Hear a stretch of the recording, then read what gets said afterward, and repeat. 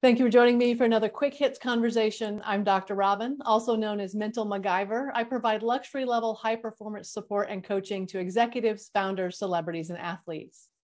With me today, I have Stuart Wiggins. He's with Induna Advisors, where he offers fractional chief operating officer services and brings resources together to help scale your business. I have Jim Tam. He's a principal client director of Korn Ferry's Digital Group, where he advises organizations on how to improve their sales effectiveness through world-class methodology and technology. And I have Kevin Wash. He is a coach, mentor, author, trainer, and speaker, running a consultancy business specializing in sales for international property development. The question I have today, how does experience stack up against education? Kevin, kick us off. Okay, well, I'm European, and I have to say, in Europe, experience definitely is secondary compared to education. There's a massive element of ageism in Europe. I spend an awful lot of my time, currently I'm in the Middle East, where it's the exact opposite, where experience is respected far more than education. For me personally, I think there's a balance between the two, and provided you don't ignore one against the other one, there's not a problem with it. But to give you a quick insight, my business involves traveling around the world. During COVID, obviously there was no travel, so I started to apply to companies for positions. I applied to over 100 companies and didn't get a single interview. And the reason why is simply because of my age. Nobody looked at the experience that I could bring. It was just an ageist thing. So sometimes when I look at this question, I think, is it experience against education? I think experience you can kind of mirror to age. And it's almost ageism against education. Well, I looked at it in terms of education is important, but education is theory. And I think that it depends on where you are in your career, which one could be, quote unquote, could be considered to be more useful. Not necessarily important, but useful. I think that when you start to reach mid-level and above, I think that experience really comes into play.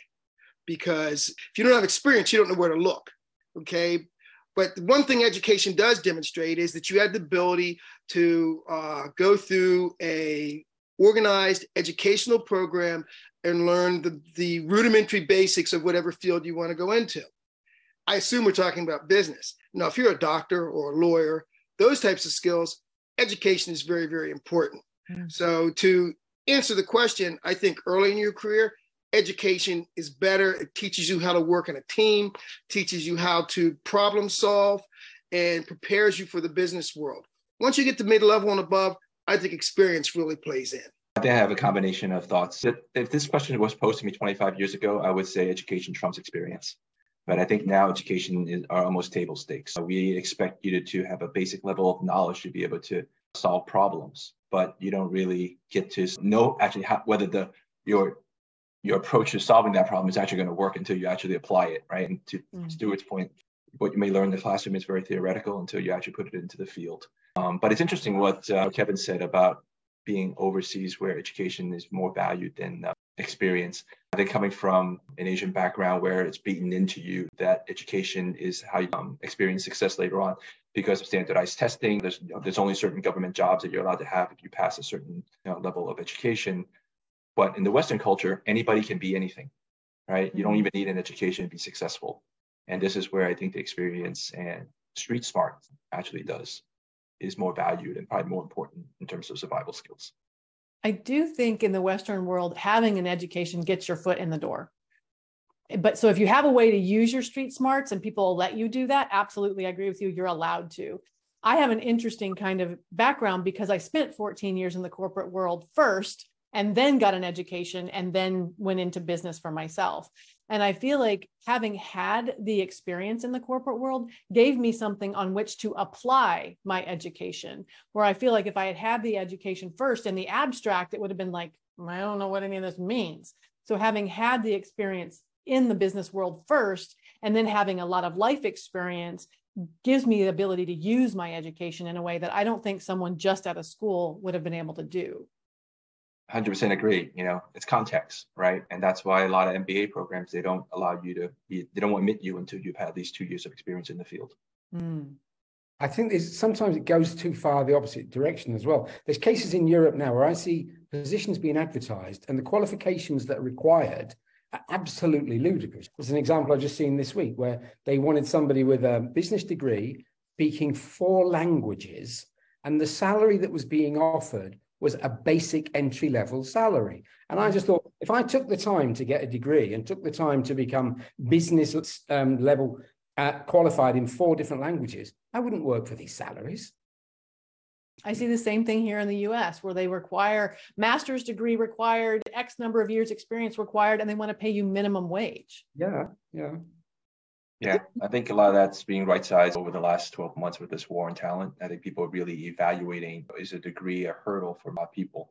And especially nowadays, when people look at how some even job descriptions are racially biased because of certain criteria that only certain races tend to be more qualified for or meet that criteria, they're actually stripping those things away and just say, hey, can you actually do the job? I mean, that's what it really boils down to anyway.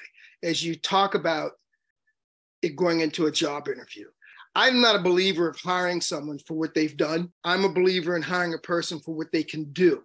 Mm-hmm. So when you go into an interview, I think you can ask questions to determine someone's skill set in terms of problem solving, working with a team, the ability to work well under stress and pressure. You can determine that through a job interview.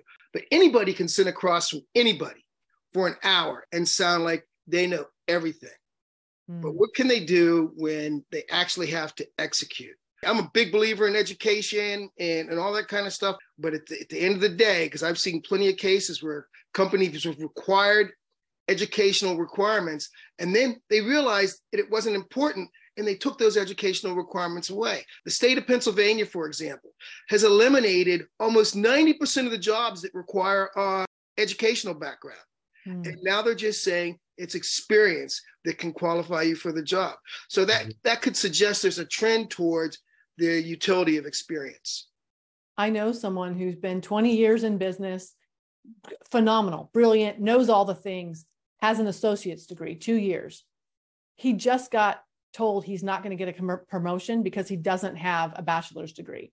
Wow. So something that would have taken 2 years, 20 years ago now matters. Why? Why is that a thing? Why are they using that as a criteria? Robin, I know people that are in leading positions in multinational companies up to CEO level, and they've been doing this for over 30 years. And today, if they applied for their own job, they wouldn't even get an interview. Exactly. Yep. How crazy is that? When you look at their experience against education, there's a value in the UK, they call them the Silver Army.